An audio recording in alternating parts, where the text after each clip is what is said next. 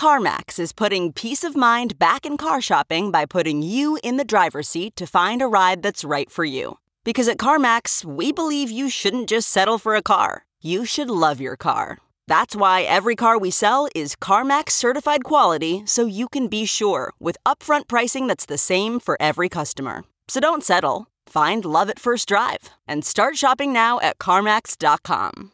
CarMax, the way car buying should be.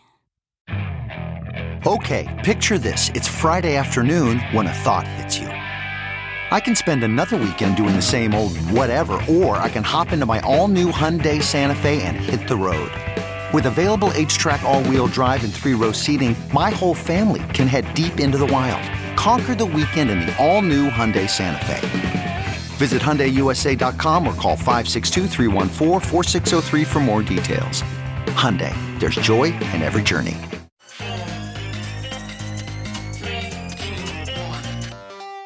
Welcome back to The Breakdown with me, NLW. It's a daily podcast on macro, Bitcoin, and the big picture power shifts remaking our world. The Breakdown is produced and distributed by CoinDesk. What's going on, guys? It is Thursday, January 19th, and today we are discussing whether a Genesis bankruptcy might actually be good for the crypto industry. Before we dive into that, however, if you are enjoying The Breakdown, please go subscribe to it, give it a rating, give it a review, or if you want to dive deeper into the conversation, come join us on the Breakers Discord. You can find a link in the show notes or go to bit.ly/breakdownpod. All right, friendos, we are back with another discussion of 2022 cleanup, although today's news, I would argue, could be a heck of a lot more bullish than it might seem at first. So, of course, one of the biggest outstanding questions after the fall of FTX has been how far the fallout and contagion might go. And fallout there has been. For example, there has been a significant chilling of the relationship between the crypto industry and the Washington, D.C. establishment. However, frankly, the main short-term thing that people have been worried about is whether the collapse of FTX would cause other crypto institutional failures. In that context, the biggest spotlight has been on Genesis and its parent company Digital Currency Group, or DCG. I say this every time, but DCG is also the parent group of CoinDesk. Now, Genesis was hit hard in the Three Arrows Capital collapse. They lost about $2.4 billion in loans out to the hedge fund and ultimately ended up their biggest creditor with a $1.2 billion claim after liquidating collateral. That claim was eventually moved over to the books of DCG, a move which would later complicate DCG's other liquidity issues. When FTX went under, Genesis announced that they had something like 175 million trapped there, but it seemed there were bigger issues than that. That same week, Genesis Lending halted withdrawals, which was problematic both for their main customer base as well as for the users of Gemini Earn, which was crypto exchange Gemini's yield feature. Gemini users have about $900 million or so stuck on Genesis as we record. And since then, the tension around the situation has done nothing but grow. Over the past few weeks, there has been an ever-escalating war of words. Cameron Winklevoss, the co-CEO of Gemini, has published 2 separate open letters around the case, the first being directed to DCG CEO Barry Silbert, accusing him of bad faith stall tactics and asking him to meet with them to find a resolution, and the second being to the DCG board, basically demanding that Silbert be removed from the CEO role. Of course, however much one agrees with the contents of Winklevoss's letter, they're also clearly PR positioning to pin all of the blame on Genesis and DCG, rather than accept any blame for themselves at Gemini, who were ultimately the creator of the Earn program. In short, it's been a mess and the stakes are big.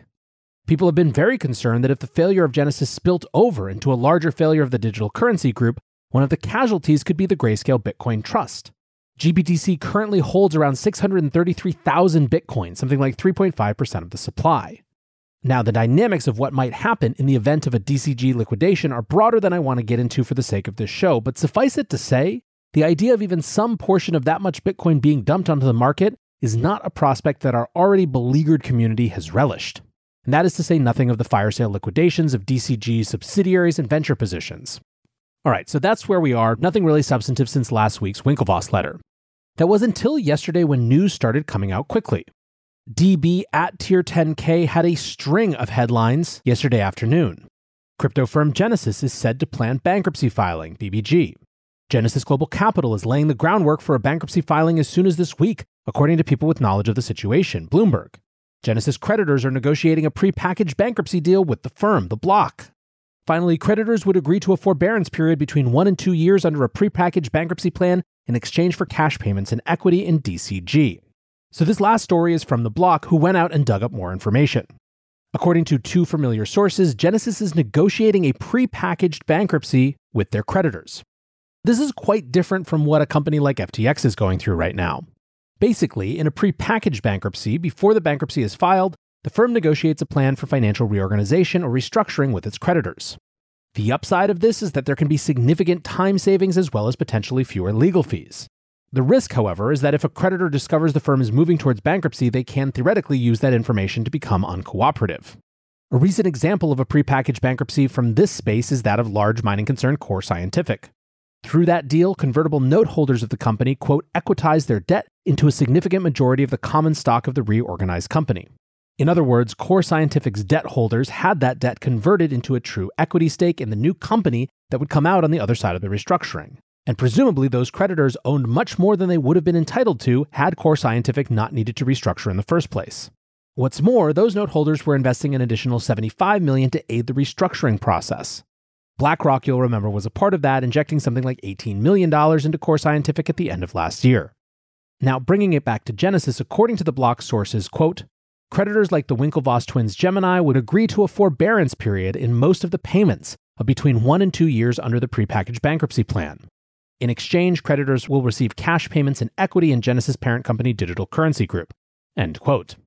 Effectively, by pre-agreeing to suspend payments for a certain period of time, creditors would get equity in the larger DCG company, but in a way that wouldn't require DCG to fold. There are lots of things that remain unclear. How Gemini Earn customers would be handled is a big one. Another is leadership. Would the Winklevosses follow through on their demand that Barry be replaced as head of DCG? Other folks in the crypto space who have their own sources are suggesting that a deal isn't as done as some of the reports are suggesting. AP Abacus, who has been providing breaking news on this topic via Twitter, tweeted in the afternoon that several Genesis creditors had refuted the idea of a pre-packaged bankruptcy, claiming that DCG and Genesis had leaked this narrative as a tactic to force a deal to close. He quoted a source as saying the bankruptcy is, quote, far from a done deal. Let's assume, however, that some version of a prepackaged bankruptcy goes through. I wanted to know how the market would view that, and so I tweeted a poll. I said Bloomberg is reporting that Genesis is preparing to file for bankruptcy. Is this A, bullish, finally some resolution on one of the big overhanging issues, or B, bearish? It's a bankruptcy that will mean more capital locked up and more confidence lost. With more than 700 votes, 55% of people said it was bullish, with 45% of people saying it was bearish. Now, among those adding color to the this is good or this is bullish perspective was Nicholas Hall, the CEO of Found, which is an on-chain bankruptcy claims trading company. He writes, yes, a pre-pack means the parties are in agreement prior to filing a Chapter 11 petition. The benefits of a pre-pack are speed, cost, and predictability. The debtor generally dips in and out of bankruptcy, sometimes in as little as a day. Genesis formed a creditor committee weeks ago, so they may be able to obtain a due process preservation order, allowing for an ultra-fast filing, so long as all classes entitled to vote on the reorg plan support it. Having litigation claims resolved prior to filing likely means that this is a relatively routine confirmation. I would say that this is a good thing, but you never know. Scott Johnson, who is formerly a finance lawyer at Davis Polk and now is general partner at VB Capital, writes, pre-pack bankruptcy would almost certainly mean little to no market impact and a very quick process, about as good a resolution as one would hope for. Compared to the free-fall FTX bankruptcy, this is complete night and day. He also wrote, reading tea leaves, trusts unaffected, never was any doubt, in my opinion. Basically, Genesis creditors capitulated and converted their immediate demand claims to long-term debt via forbearance, struggling to see where anyone would be forced sellers or liquidators. Only reason they're going through a Chapter 11 bankruptcy is likely because there are some small holdouts or non-responsive creditors that can be forced to go along. Otherwise, pre-pack is comparable to out-of-court restructuring here. Holland Cedar Capital Management writes, buys DCG time, so of course it's good for them. Going to be funny as price grinds up, all these bankrupt companies from FTX to 3AC and DCG start dumping their bags. CT would welcome the exit liquidity that bails them out in that scenario unless we get the real retail back in. Citrus Vert writes, better than winding it up now and losing control of the company to the liquidator. For creditors, perhaps they have a higher chance of getting more money back too, since they are also getting some shares. KQA Capital writes, resolution is almost always bullish in my opinion. It's the fog of war that causes risk aversion and at a minimum, a higher cost of capital. Now, if those are the this is good kind of perspectives, there were also some who had a split view. Joyce Noya writes, it's bad for DCG in the sense that they have to give up equity, presumably in excess of the collateral granted by the security documents. It's a time-buying exercise where the parties hope crypto goes up in value. It's good for the market as it postpones uncertainty. Dylan Grabowski writes, in the short term, it's bearish because we're going to see a wipeout in prices. However, in the long term, it's bullish because we finally scraped all the bullshit institutional-grade degen leverage and illiquid collateralized loans out of the space. Others weren't so sure. Crypto lawyer Freddie Rispoli writes that Genesis bankruptcy is terrible for Gemini. Bankruptcy forces a stay on all litigation against the company. Meanwhile, Gemini, still solvent, litigates against claims for its customers' losses that were housed inside Genesis. Now, I think this makes a lot of assumptions about what sort of terms Gemini might or might not accept, but it is worth noting that there would be serious implications one way or another for those Gemini Earn users. And then, of course, there are crypto haters like John Reed Stark, the former chief at the SEC Office for Internet Enforcement, who writes, another one bites the dust. Genesis Global Capital is laying the groundwork for a bankruptcy filing as soon as this week. Meanwhile, Genesis parent DCG told shareholders that it's suspending quarterly to conserve cash. The crypto ecosystem is crumbling. But holding aside whether it's good or bad, another question is whether it's priced in. I know many that I've talked to have expressed the feeling that a major shakeup or even blowout of Genesis and DCG is just their base case now. But how broad is that sentiment? Commenting on the lack of negative price action around the announcement of an impending bankruptcy, Joe Orsini, the VP of Research at Eaglebrook, wrote, today's Genesis bankruptcy news highlights the meaning of priced in. Fabian D. writes, read Genesis situation. A, bankruptcy was baked into market expectations beforehand. B, 1 to 2 year forbearance being negotiated with creditors. C, any sale of GBTC will take time to process and is not an immediate threat. D, DCG will survive. I'm in the already priced in camp.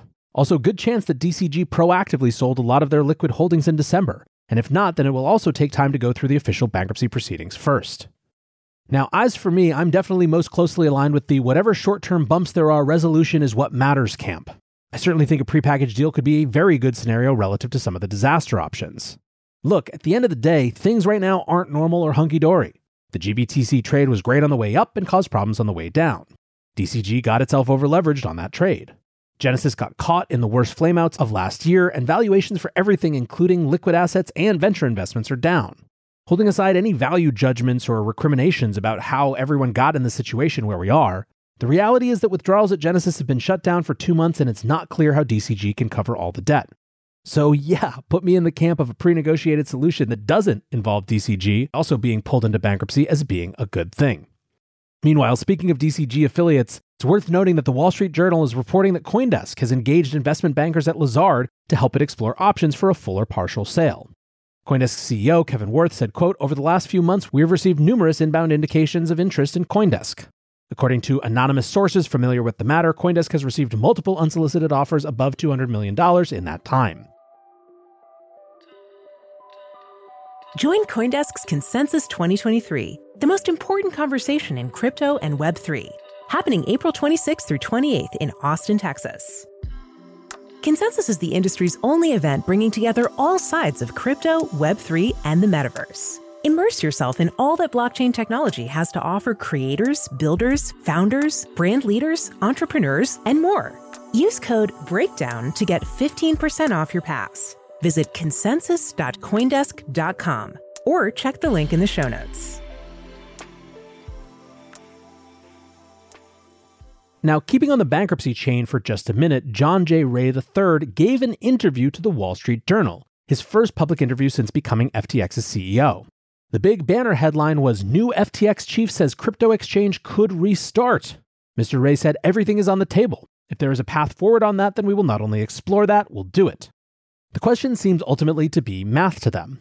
From WSJ, Mr. Ray said he would look into whether reviving FTX's international exchange would recover more value for the company's customers than his team could get from simply liquidating assets or selling the platform. Now, the community lit up when this article was published. Some were, of course, shaking their heads. Hasakawa said, assuming this is a genuine attempt and not JJR3 maximizing the FTX estate's FTT value, who's going to be leading the FTX 2.0 round? A16Z, Citadel, Apollo Capital, Justin Sun come to mind. Collective memory of a goldfish and all that. It is what it is. On the other hand, some people said sure, with new leadership they'd trade on it. CoinMamba says, to be honest, I wouldn't mind trading on FTX again under different management. Any exchange is better than Binance nowadays. Nick Carter writes, I would actually use FTX US again. It was a good product. Gainsey speculated about this, saying, so how does this work? Boot FTX back up, but people only have a percentage of their original funds in their accounts if that? Not the worst idea if the exchange runs at a profit and fees are used to make customers whole, in my opinion. Don Alt responds saying, would be cool if people got FTX debt tokens they could trade in relation to how much they lost. Think that'd bring back lots of people and volume, which in turn would decrease the debt FTX has by virtue of trading fees. So many ways to make this interesting, to be honest. Now, FTT instantly popped up 30% on the news, leading Mike Dudas to joke, congrats to FTX liquidating CEO John Ray on being such a quick study on crypto markets.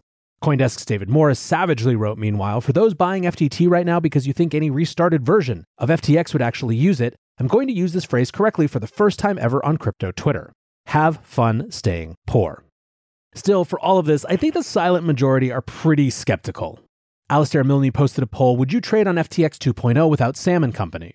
Of the first 500 votes, 72.8% said no, 14.5% said yes, 8% said maybe, and 4.8% just wanted to see the results. Now, Sam, for his part, certainly seemed eager to put in his 2 cents, unsurprisingly. He tweeted, I'm glad Mr. Ray is finally paying lip service to turning the exchange back on after months of squashing such efforts. I'm still waiting for him to finally admit FTX US is solvent and give customers their money back. In the same interview with the Wall Street Journal, Ray did have some comments for Sam as well. From the WSJ, quote, Mr. Ray said in the interview that Mr. Bankman-Fried's comments were unhelpful and self-serving. We don't need to be dialoguing with him. He hasn't told us anything that I don't already know. Mr. Bankman-Fried responded in a text message, this is a shocking and damning comment from someone pretending to care about customers. Ray also commented on Sam's accounting from his recent blog post.